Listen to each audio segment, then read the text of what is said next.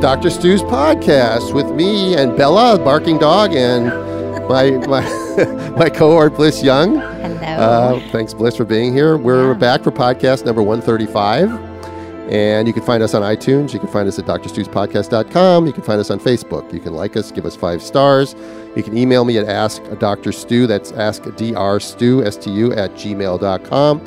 You can find Blyss at birthingbliss.com. Yep. And I'm also on Instagram, and so are you. Yes. At what? Birthing Bliss Midwifery. Okay. Mm-hmm.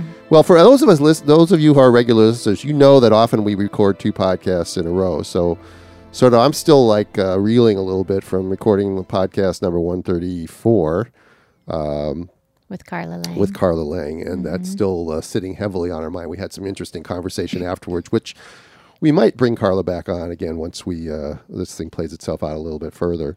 We did do a little research after that we got off the podcast last time and found out that there are 244 hospitals listed in California on their C-section rate, and Monterey Park Hospital is the 6th worst at 41.6% C-section rate. They had 480 some deliveries and 200 and some cesarean sections. I'm not saying that they shouldn't, but this is again, I think it's a largely Hispanic population. Yeah. Probably a lot of multips. So that's an extremely high cesarean section rate. Like I said, it's 6th from the bottom.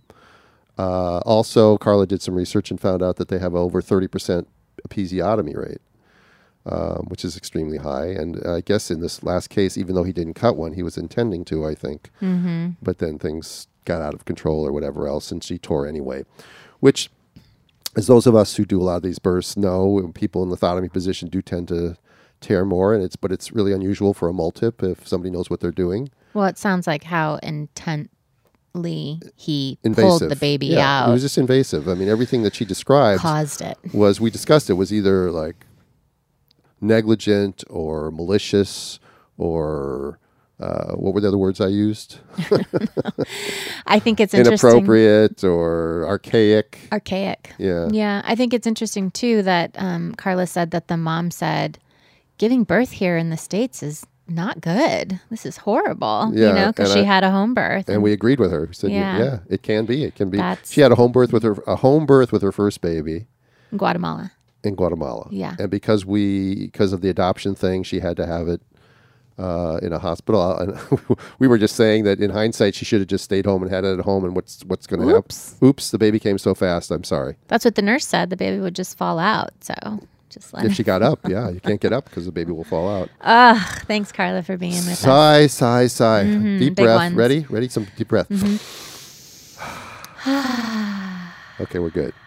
So today we're gonna mainly focus later on my paper with Rick Safries on 60 home breech and 109 home cephalic births. But before we get to that, we got a few more things left in the mailbox I wanted to get to. Kirsten from, let's see, where's Kirsten from? Tennessee. I like Tennessee. Got a lot of listeners in Tennessee. She asks 2 questions. Second one was about RhoGAM. And she says, what are the pros and cons? Are there alternatives? How much research has been done? Pretty much RhoGAM has been researched extensively. Would you agree? Yes, okay. It has. And we don't believe that there tends to be any negativity to it. And it does serve a purpose. I've had a couple of clients who've refused it, and neither one of them has been sensitized. The 28-week or both? Both. Right. Okay. Right. But that's certainly not statistically significant, as I like to say.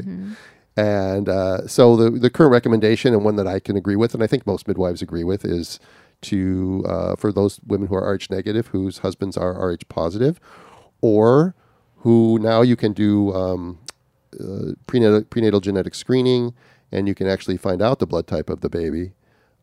Some of the things that offer the NIPT testing also offer that.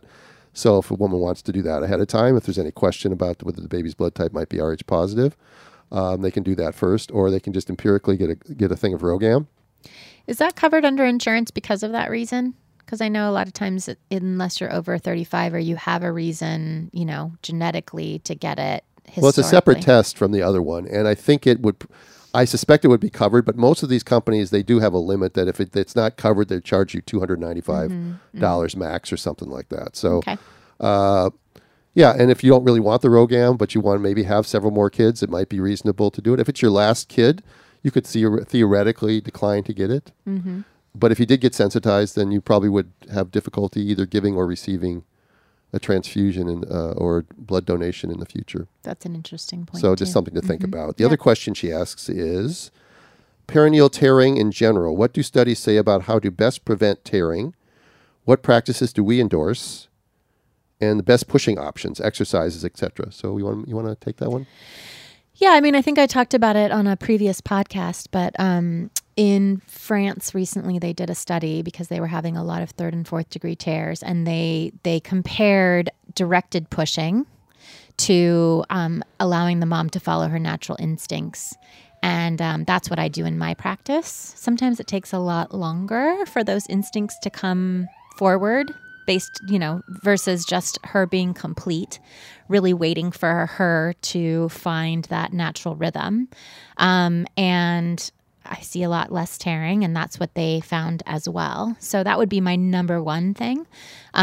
Water is very helpful for that. Warm compresses if she's not in the water to just bring, circulation there in that area. I really believe that a lot of what we see in the hospital, Carla kind of referred to it as the horrible stretching.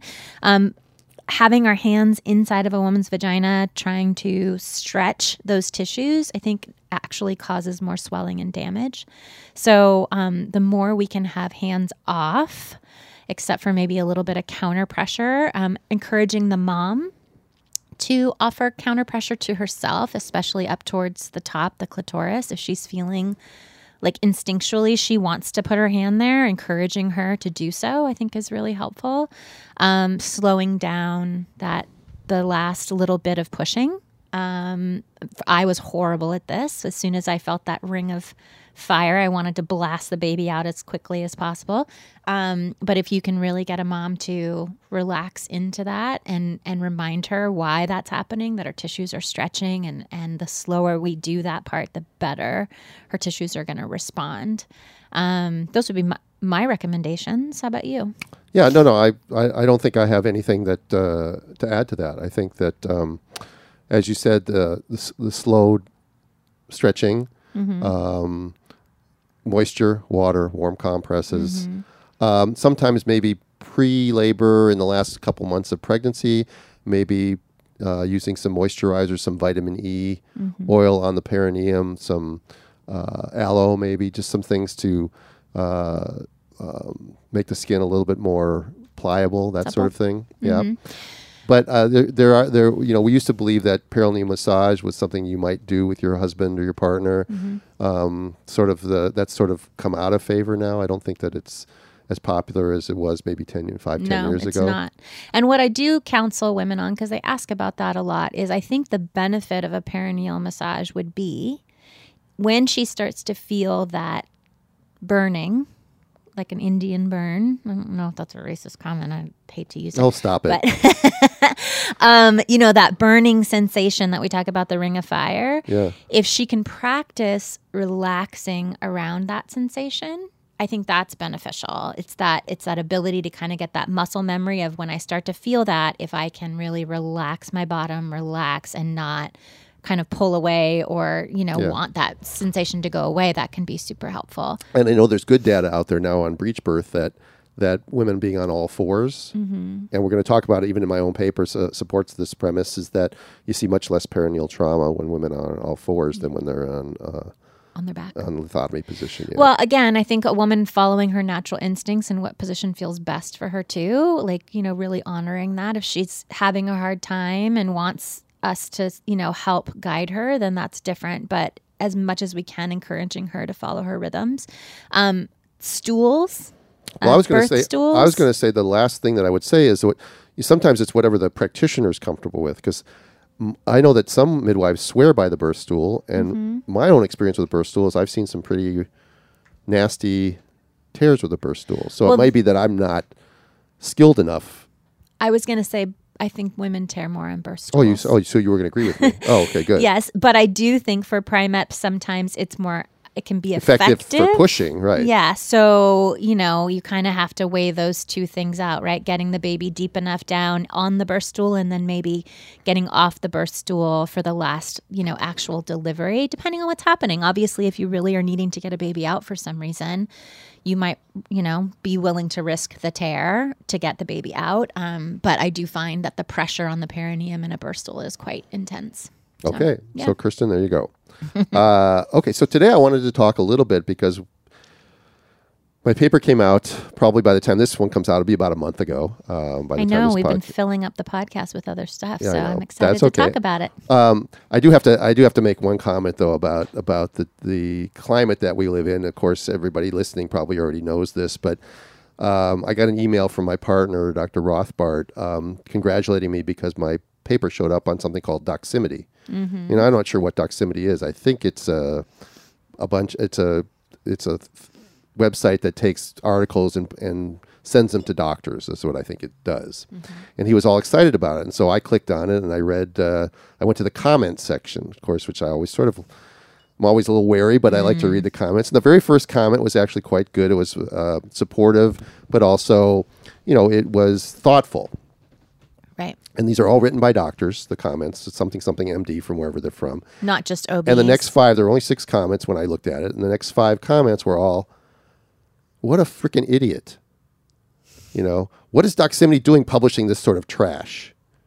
That sort of thing. So this is the battle that we're fighting and probably eventually going to be losing, as it so eloquently says in the Heads Up Breech video that Elliot and I screened a couple weeks ago in Santa Barbara, is that those of us who know how to do breech delivery are dying off. And literally. Yeah. Well, when you get attitudes like this, and some of these people, I don't know who they are, these physicians, but some of them had pictures. They looked like they were relatively younger physicians. Mm-hmm. And they're basically calling me an idiot, calling Rixa and I, or Doximity was bad to publish such an article, that sort of thing. Even though they didn't publish it, they just listed it. What do you think about that? How does that make you feel when you read those?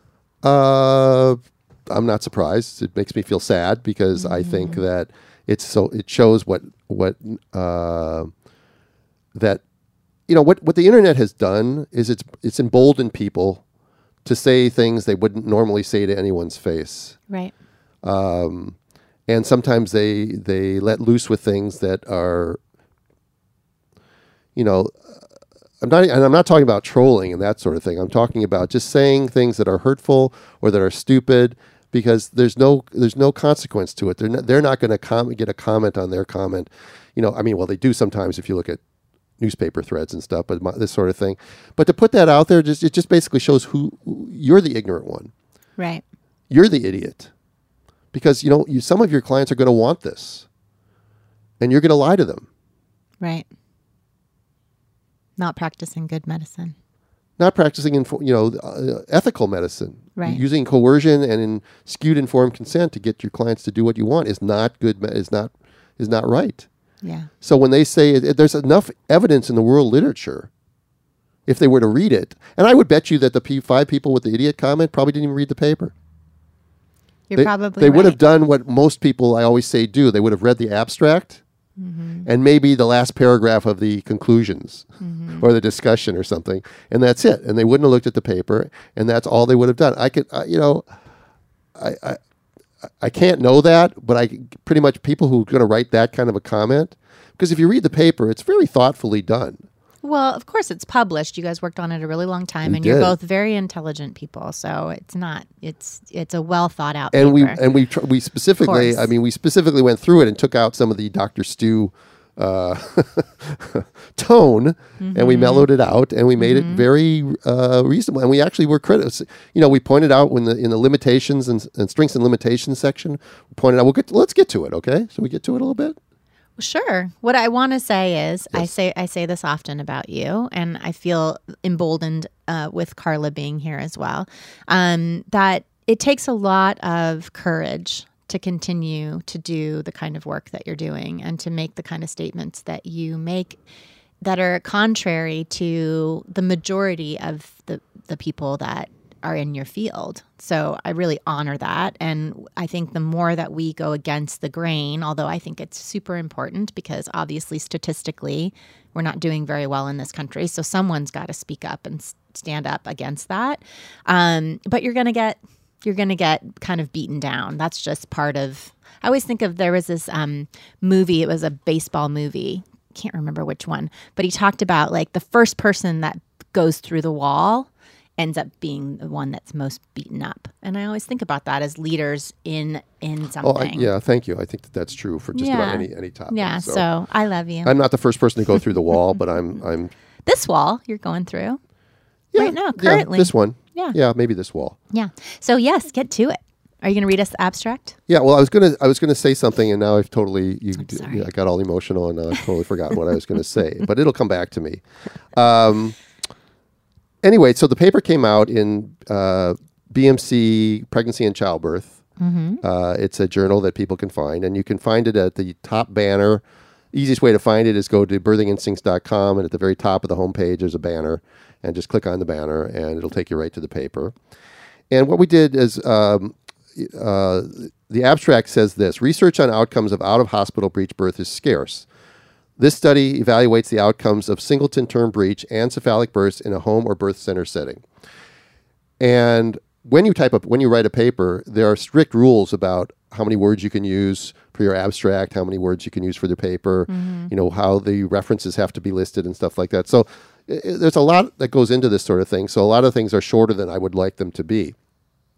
But the important thing about this to me is that there are so many recommendations out there from American College of OBGYN and other things that say, that breech birth is something that in skilled hands should be offered to women and stuff like that, but that breech birth at home is absolutely contraindicated. And they're basically basing, I hate using the word basically. I use it all the time and I hate that word. They're basing their opinion on some stats from the MANA statistics, which don't have any control over planned or unplanned, skill of the practitioner, selection criteria, preemie or non-preemie. And so the outcomes in breech births in the MANA stats were worse than head down births. And so basically from that, I said it again, I said basically again. I heard you. Okay. I was letting you didn't even acknowledge me. I was moving on. They use those statistics to come out with their level C recommendation that breech birth at home is contraindicated. So me being me and doing these things anyway, partly because that's how I make a living, and partly because I think it's the right thing to do. And as I say in the video, all things being equal, breech birth should be done in a hospital. But all things aren't equal, and they never will be, or at least not. I don't expect them to be in the near future. So there is no data out there. So I wanted to put some data out there, which is why we struggled really hard to find a journal and find a reviewer and find people that would look at this and say, yeah, this is not something maybe I would do, but it's something that should be out there.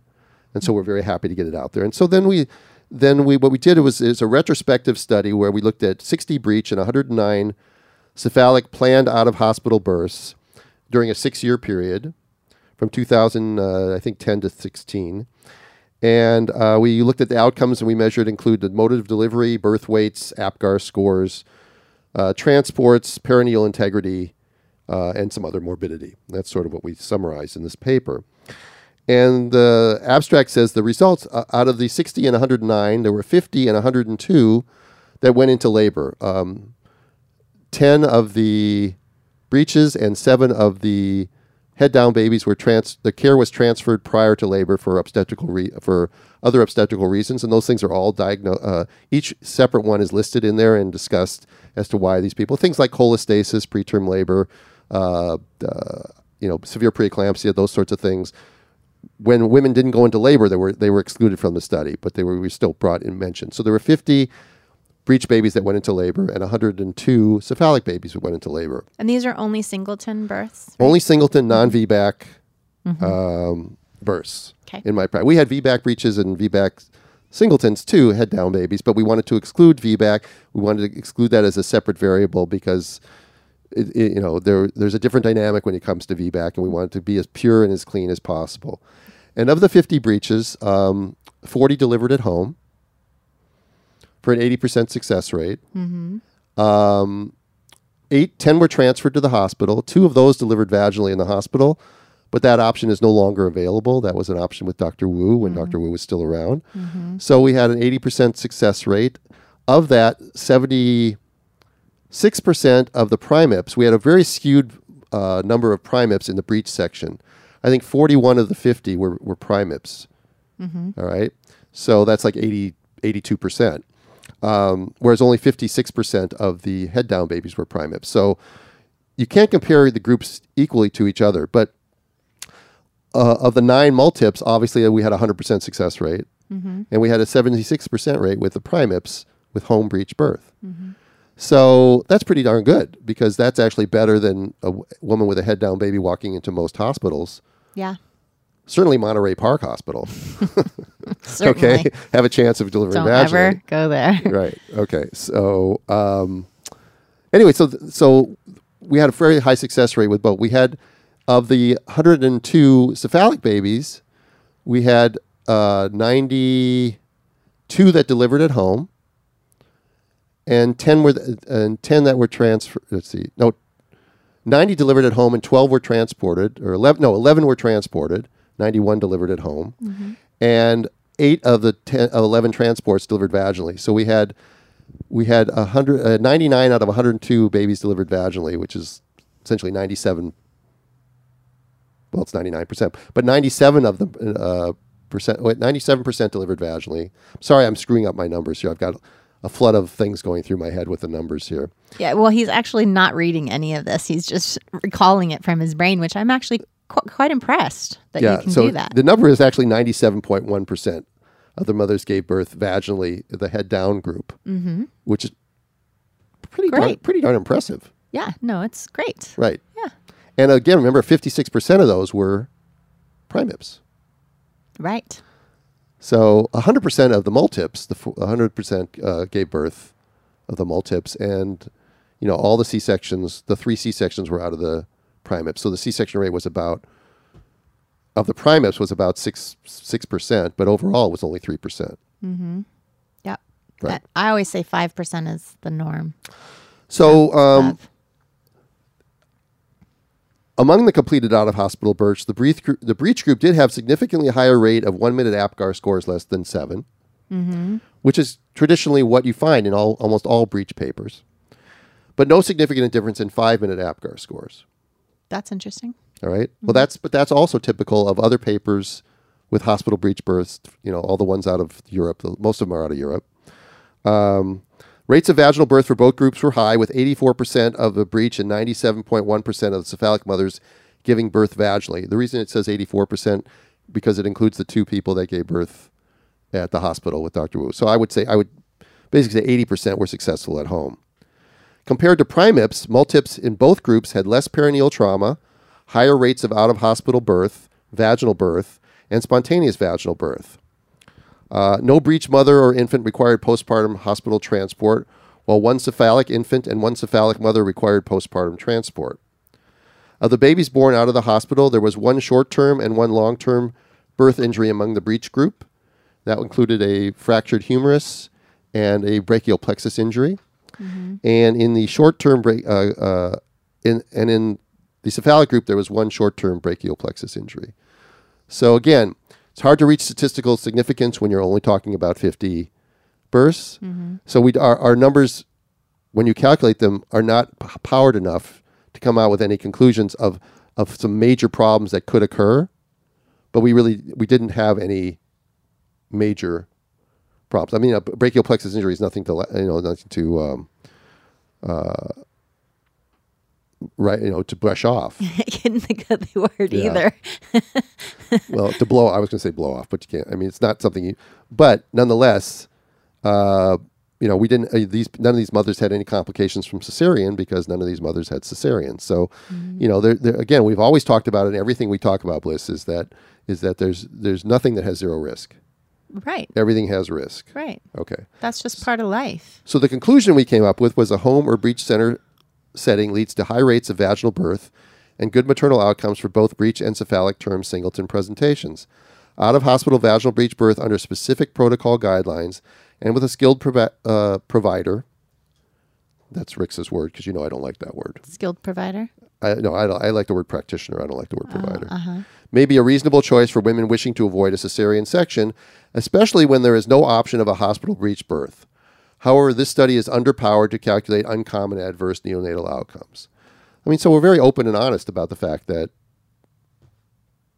we don't have enough numbers. Right. And, I'm just one guy, so it's hard to get you're numbers. You're doing the best you can. I am doing the best I can. Hey, so other places in the country that don't have the law that we have here that midwives can deliver breeches at home. Mm-hmm. You know where they are? Have we highlighted making sure that No. they have good training out there? No, that's a good question. We should have probably looked that up. I know there are certain states, and again, they're not a lot of states, but there are certain states where there's no limits on what midwives can do. Right, and I'm sure they learn from other midwives, too. But midwives, to me, seem to be only ones with universal intellectual curiosity regarding breech birth. I don't get a sense that OB residents, certainly not medical students, but OB residents don't have, other than a few exceptions, are not even interested in learning. That's what Dr. Wu said. Yeah, he says that very well. Actually, he says that in the video too. You've heard him say that. Yeah, and someone who works with him told me that he said that people just weren't interested while he was there. They just weren't. They never interested. came. Yeah, and he was doing 1 or 2 breaches a month pretty much toward the end of his career, and no one would ever. The other doctors were in labor and delivery waiting on their own clients, and they would never come in. Well, I really think that it's going to be difficult to find the majority of doctors who are going to be wanting to do something that's more difficult, more skill, and more risk, just because of the pressures that are put on them through, their higher ups in the hospital and the insurance companies and their liability insurance and all of that. But as always, I believe that if women continue to advocate for themselves, they're informed and they advocate that this is something that they are demanding, that things can shift. I don't necessarily know that it's going to come from the practitioner or the provider. Yeah, I just don't know where people are going to get enough training. So what's going to have to happen is there's going to have to be breech centers where there's the few people that are there can train enough people to keep those centers going, because I don't think there's enough breech births going to happen in residency programs around the country where the average physician's going to finish his 4 years of residency and come out and say, now I feel comfortable doing breech deliveries. He might feel comfortable if he's in a center where there's, a team right, ready to assist or ready to help, or there's a mentor that has been doing them for years who can then just talk people through it and walk people through it. Because even though Frank Lewin, who's one of my mentors in Frankfurt, Germany, says that you need to watch tons of videos and you need to work with a simulator, as so many of my midwife followers say, a simulator doesn't your heart rate isn't going 140 beats a minute and your blood pressure isn't 160 over 110 when you're delivering a baby with a simulator. Yeah, but I often equate breech deliveries to, in my mind, and you can correct me if I'm wrong, to shoulder dystocia. Because a breech left, the number one thing is to have hands off the breech, right? And to know the signs, just like we do in shoulder dystocia, if a baby is malpositioned and is going to need us to step in and do hand manipulations, exactly the same. Exactly. Right? So we don't have a simulator for shoulder dystocia. It's one of the complications that oftentimes we're really concerned about. And everyone that I've ever heard talk about the first time they did a shoulder dystocia, they remembered what they were taught and their hands just did what it needed to do. So I think it's they do simulate shoulder dystocias. They can do simulators.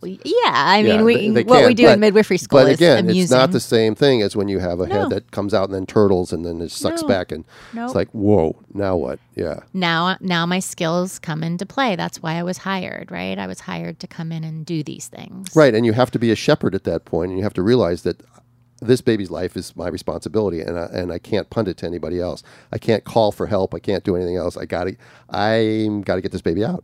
Yeah. So if in the cases where I had a brachial plexus injury or where I had the broken humerus, was a case where the arms were really malpositioned, and I did my best to get them out. And most of the time when that happens, you know, it's just very smooth sailing, and you know the maneuvers to do it. But every now and then, you know, something adverse will happen. Yeah, and that's what we learn. We learn that you may have to do those things. Yeah, you go in steps. I'll never forget the sound of the broken humerus. Was a horrible sound. I did a delivery with you right after that at the. I described it to you at the birth center, and you said under your breath, but I was close enough to hear you. You said, "I hope I don't break this baby's arm." You know, I think it's like the we did a breech birth. PTSD. I don't remember actually. It must have been. It must have been. It must have been. We were doing a lot of breeches then. Yeah. No, it was pretty funny, and so afterwards, you know, the baby's arm, the circulation looks good, the color looks good. So I called the pediatrician, and I tell the story a lot. And the pediatrician's a friend of mine, and he's very cool. It's late at night, and he says, "Look, are the two ends of the arm in the same room?" And I went, "Yeah." He says, "Okay, that just pin his onesie, you know, take the sleeve and pin his onesie to his chest, and then you know you'll take him in the next day or two. There's no hurry to take him in. We don't do anything. They don't set them. They don't cast them. They heal actually. So yeah, babies are pretty miraculous that way. Pretty darn miraculous. Okay. So the first part of the paper, we then go on and talk about history, because anybody who's going to do breech birth or read a paper about it needs to understand, well, why is this idiot doing this stuff? Okay. So we talk about the term breech trial, which of course always seems to start. But actually the trend in breech birth was going downward long before the 2000 term breech trial.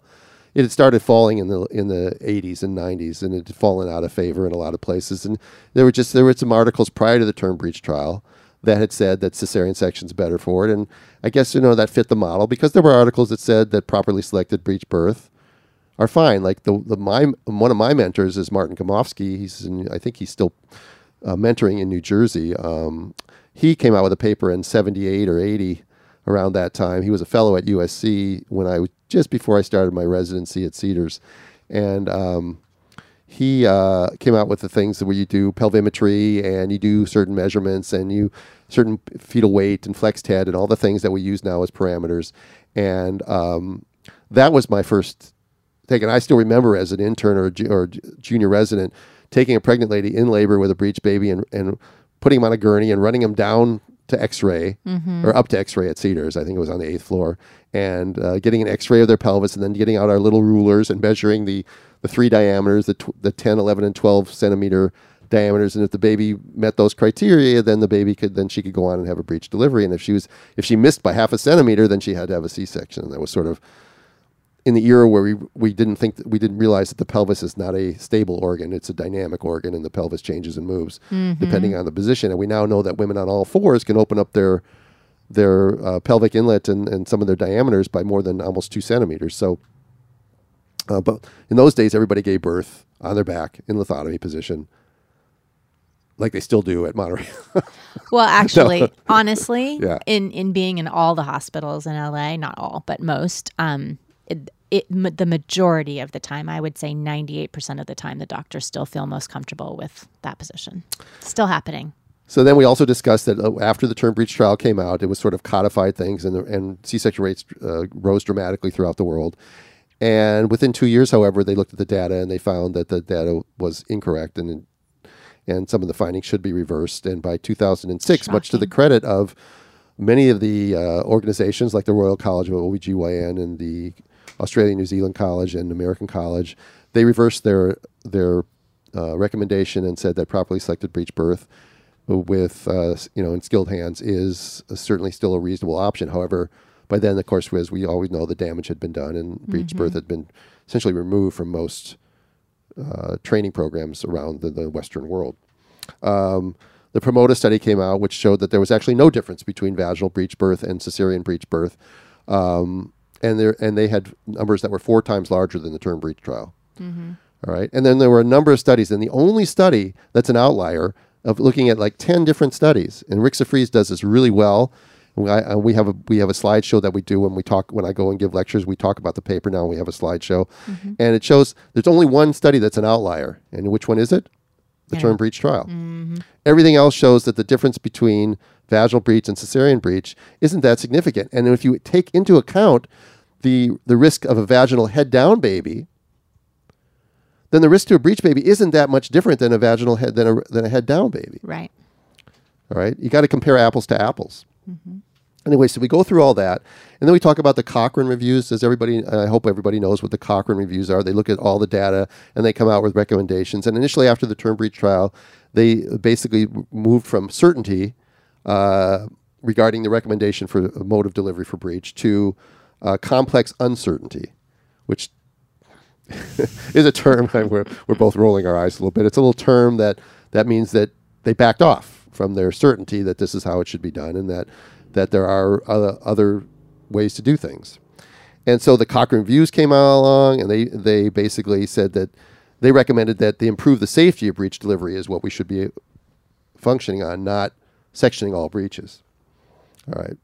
So again, these things get ignored. And then, of course, ACOG comes out with its medical ethics dictates, and medical ethics recognizes that patient autonomy and decision-making should be honored. All right? Yes. And ACOG also produced a thing in 2016 where they talked about coercion. And they talked about it's absolutely forbidden to do that sort of thing.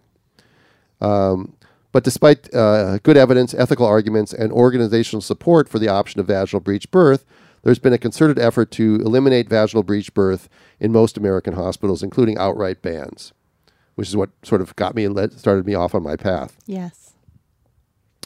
As hospitals continue to restrict or ban vaginal breech birth, some women will give birth at home or in birth centers to avoid a mandatory cesarean section.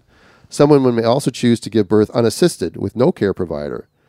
Some state legislatures, including California, where I practice, have recently restricted midwives from attending out-of-hospital breech birth, further narrowing midwives' options. Okay, so again, as I said earlier, the research basically prior to this paper, there is no data on home breech birth that has strict guidelines, that has strict protocols, that has proper patient selection, that has skilled practitioner. All the other ones are just statistics. They're like birth certificate records or whatever. So you don't know the motivation. Right. Also, when you compare breech birth in all the other papers, breech vaginal birth is compared to breech cesarean birth. Now, obviously, I couldn't do that. Yes. But because I don't do cesareans anymore. So for me, it made sense when we organized this paper in my head to compare, well, if everybody's okay with doing a head down baby, what's the real difference in risk between doing a head down baby and a breech baby that's properly selected? Right. And so our study looked at breech versus vaginal head down babies as opposed to breech versus breech. Yes. Okay.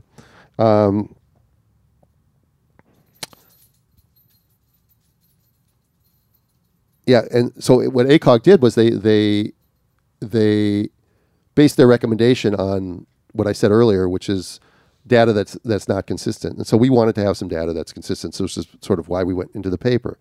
So then we go into the methods. We talk about methods, which is the heart of any paper is the materials and methods section. But most people don't want to read it because it's the most esoteric, boring part of it. So I'm gonna make people go to the paper and read it. But it was a retrospective analysis of a series of planned out-of-hospital births for 60 term breech and 109 cephalic. Now, there's so many variations in the way you can't just compare breech and cephalic births at home, because most of my cephalic clients, not all of them, because a lot of them I got at the last minute because a midwife would call me to come put a vacuum on.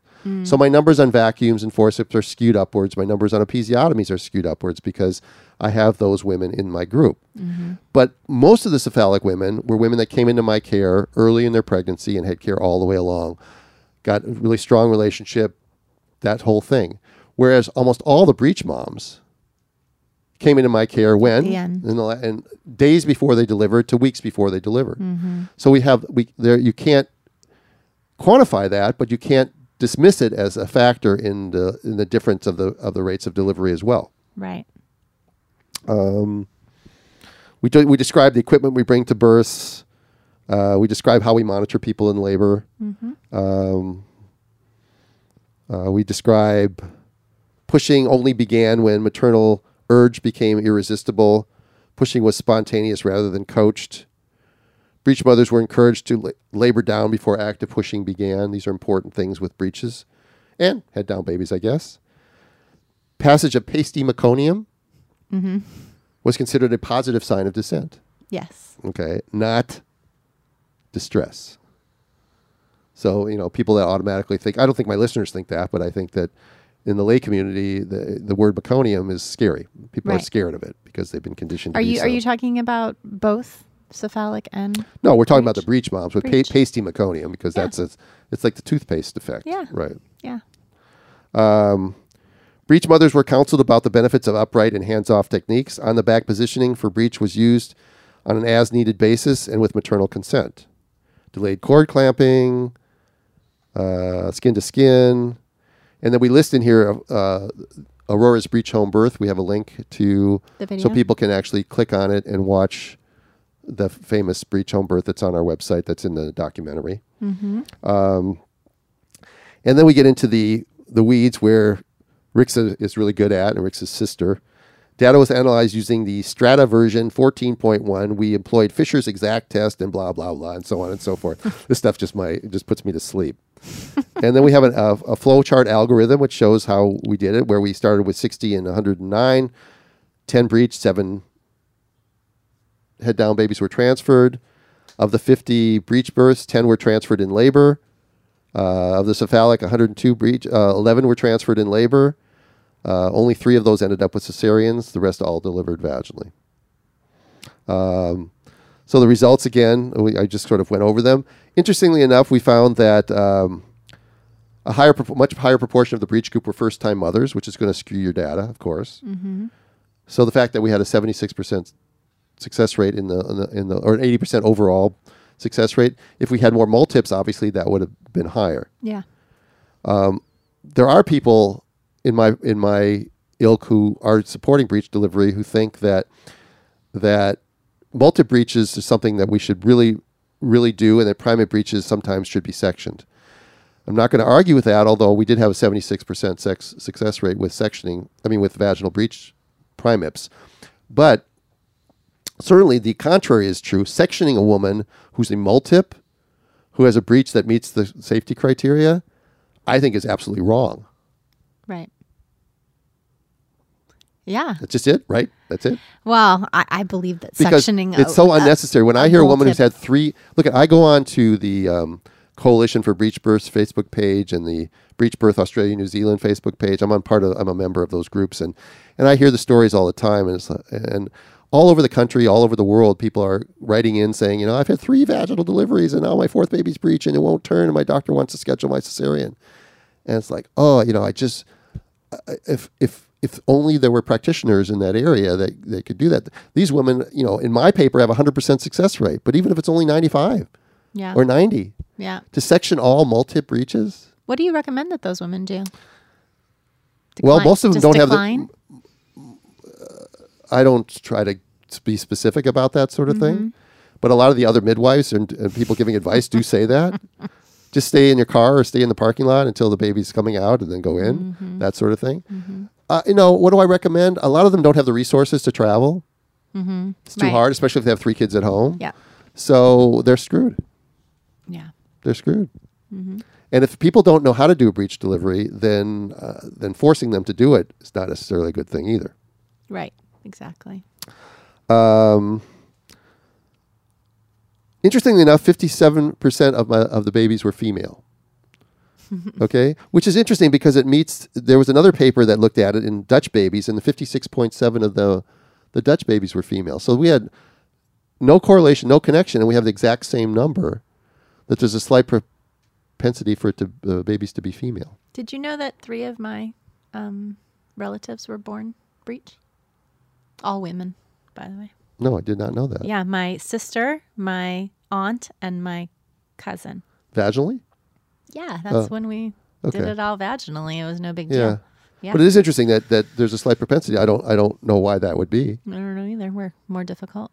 No, I always joke that boy babies don't like sitting on their balls. Having their balls come out first, that's like too painful, I think. So they turn real quickly so parents should just, if you have a boy baby and it's breech, just talk to them and tell them that you want to turn around because you don't want your balls getting all bruised up. Anyway, we're going to run out of time, so I'm going to move forward. But just, again, just because you can do this doesn't mean you should do this, but I do it because both are true. I can do it and I should do it. Just because you can do breeches doesn't mean you should? Is that what you're saying? Home breeches. Oh, home breeches. Right. Mm-hmm. I do them here because there are so few choices. I mean, look at in Los Angeles County alone, and I cover like 6 counties, but in Los Angeles County alone, we have over 100,000 births a year. Mm-hmm. All right, that means there's 4,000 breeches a year. It took me 6 years to get 50. Yeah, there's a lot of breeches being sectioned. So they're all being, and there's 1 or 2 other guys that do breech delivery.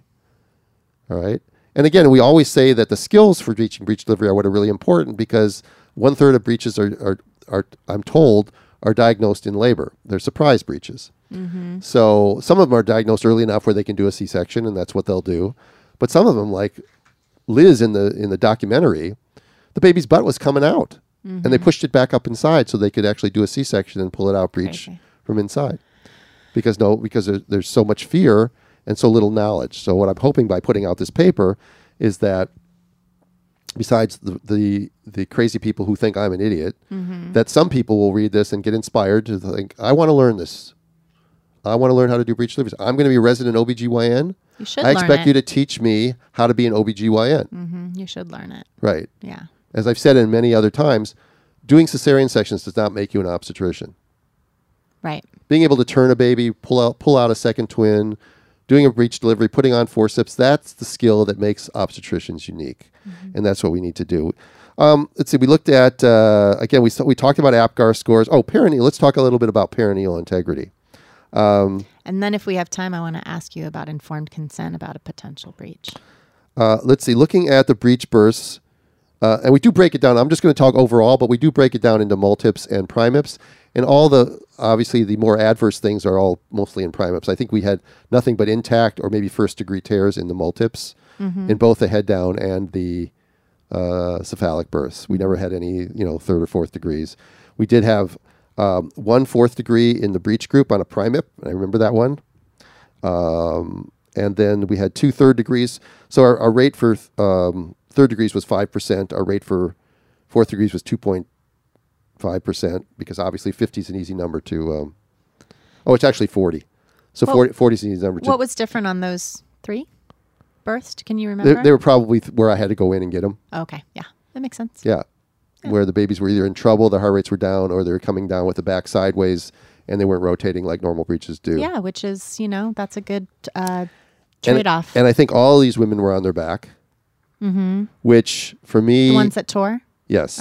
Because about the first 25 of the 40 that women had breeches at home, maybe the first 28 or 29, all were on their back, because that's how I learned to do breech delivery. Right. And in the last 15 or so, I think 11 of them were on all fours, because I'm trying to get more people on all fours. But I find that if I have to intervene, if there's a problem and I need to do my maneuvers, I'm just more spatially oriented when people are on their back, because that's just what I've been doing for 30 some years. Right. APGAR scores, we talked about that they were lower APGAR scores at 1 minute, but there was no difference at 5 minutes. So then our discussion basically says high rates of vaginal birth are possible for both breech and cephalic presentation in a home or birth center setting, similar to or greater than levels reported in 2 recent large studies of the out-of-hospital births, and that includes the Manistats and another group of another stats by I forgot who. By a guy named Stapleton, who did birth center stats in 2013. Do you remember what the Manistats were? You referred to it in the beginning. For what? You said that the reason that they made these suggestions is because the Manistats showed that the breech results were worse. I don't have them in my Yeah, Rickson would know that, but I don't have that in my head. Okay, I'll look it up. But comparing myself to the Manistats, we had a 10.8% rate of in labor transfer. And the Manistats had a 10.9% in labor transfer. Okay. And this is all their home births. This is not just breech. This is all their home births. We had, I had a 19.6% rate of assisted vaginal birth, which would be either vacuum or forceps. Okay. And that's again because I did so many assists with midwives and stuff like that. Right. They only had a 1.2%. And I'm not sure even how they did that, because they don't do vacuums or forceps. So I don't know what those meant. They had a 93.6% success rate overall. And overall, I had a 77.5% success rate in the cephalic group. which didn't include, that was ones without forceps or vacuums. Mm-hmm. So 77%. So they had a much higher rate of that. But again, a lot of my births I'm called for at the very end. Right. So that skews my numbers. But we discussed it very carefully in the paper. And then lastly, we talked about strengths and limitations, and we talked about, although fetal and maternal outcomes for care transfers are usually reported back informally by the parents, medical records for these women were not available, so we could not do analysis on what we call intention to treat. So the ones that got transported to the hospital, we have no data on the outcomes of that. Right. That's a flaw in our paper. We would love to have data to see like if laboring at home led to worse outcomes for women that got transferred than if women were in the hospital. But we don't have that sort of information. We don't have access to the medical records from the hospital. Right. The small sample size is an issue with our paper. Okay. We acknowledge that many consider breech birth to be high risk and at home or breech center birth to be an absolute contraindication. However, hospitals in many countries have consistently failed or refused to offer vaginal breech birth since the term breech trial.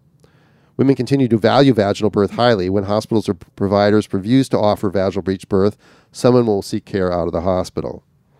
Then we warn of the dangers of restricting breech birth.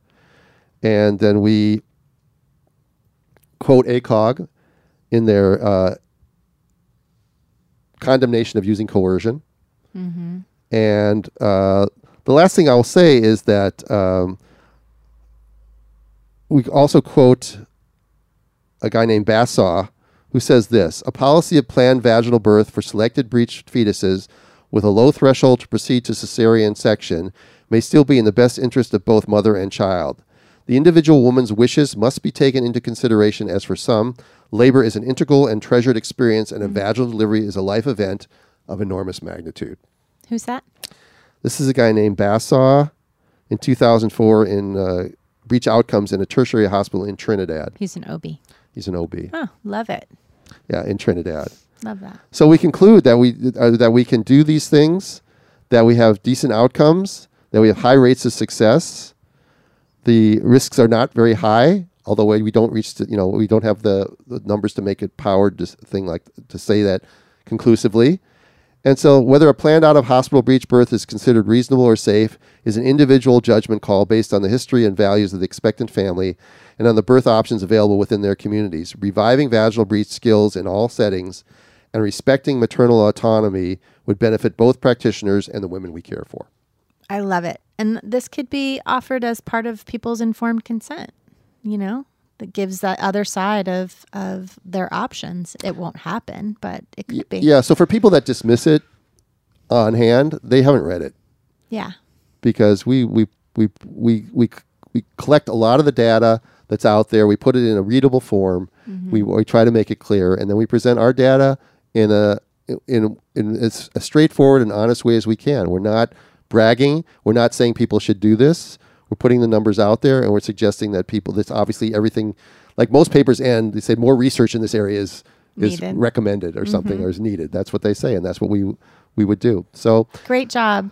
I hope that people will share this thing. Again, you can find it on, the best way to find it, again, is go to birthinginstincts.com, click on the top banner.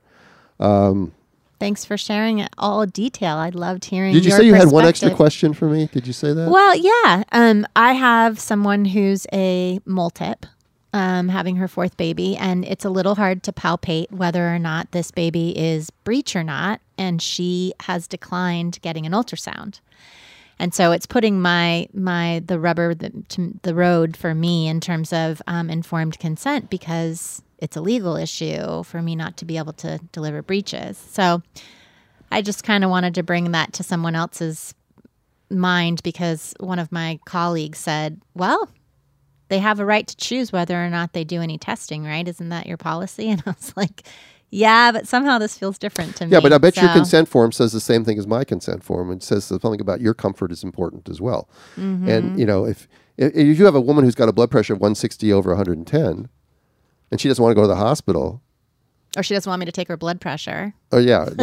Right? You don't want to abandon your client, but also you have to do what's medically sound. So in those sorts of cases, you consult with people. You might have to call 911, and you might have to say, listen, you can refuse them, but I have to call them. Yeah. So the same sort of thing here. You might tell the woman that I know you don't want an ultrasound, but literally an ultrasound for 1.2 seconds is all we need to see where the head is. Yeah. Yeah. She's had some trauma with past providers, and so I think she just is having a trust issue. But yeah, thank you for Well, you know what? You can that borrow up. my portable ultrasound machine if you want, and you can do it yourself. That's a cool offer. I'll think about that. Thanks. It's in my car. Okay, cool. Downstairs. Thank you. You're welcome. You're welcome. So listen, we I really appreciate this. Was sort of I was running at the mouth on this one, and I think it was a good distraction from podcast 134, which is still weighing heavy on me. And but I hope that our listeners understand that what we do here on the podcast is we don't seek out controversy. We're just by definition controversial. Yep. But controversy doesn't mean wrong, and it doesn't mean bad. No. And so what we are doing here is we're putting things out there so that they're in the ether, and that people who are stuck with situations where they have nothing going on in their community can try to at least start to make some changes. And start to think outside of the box. You know, you have some other people showing you a different perspective. I think that's important. Yep. Yeah. So thanks again for listening. We appreciate having you. This has been podcast number 135. We'll catch you next time. Bye-bye.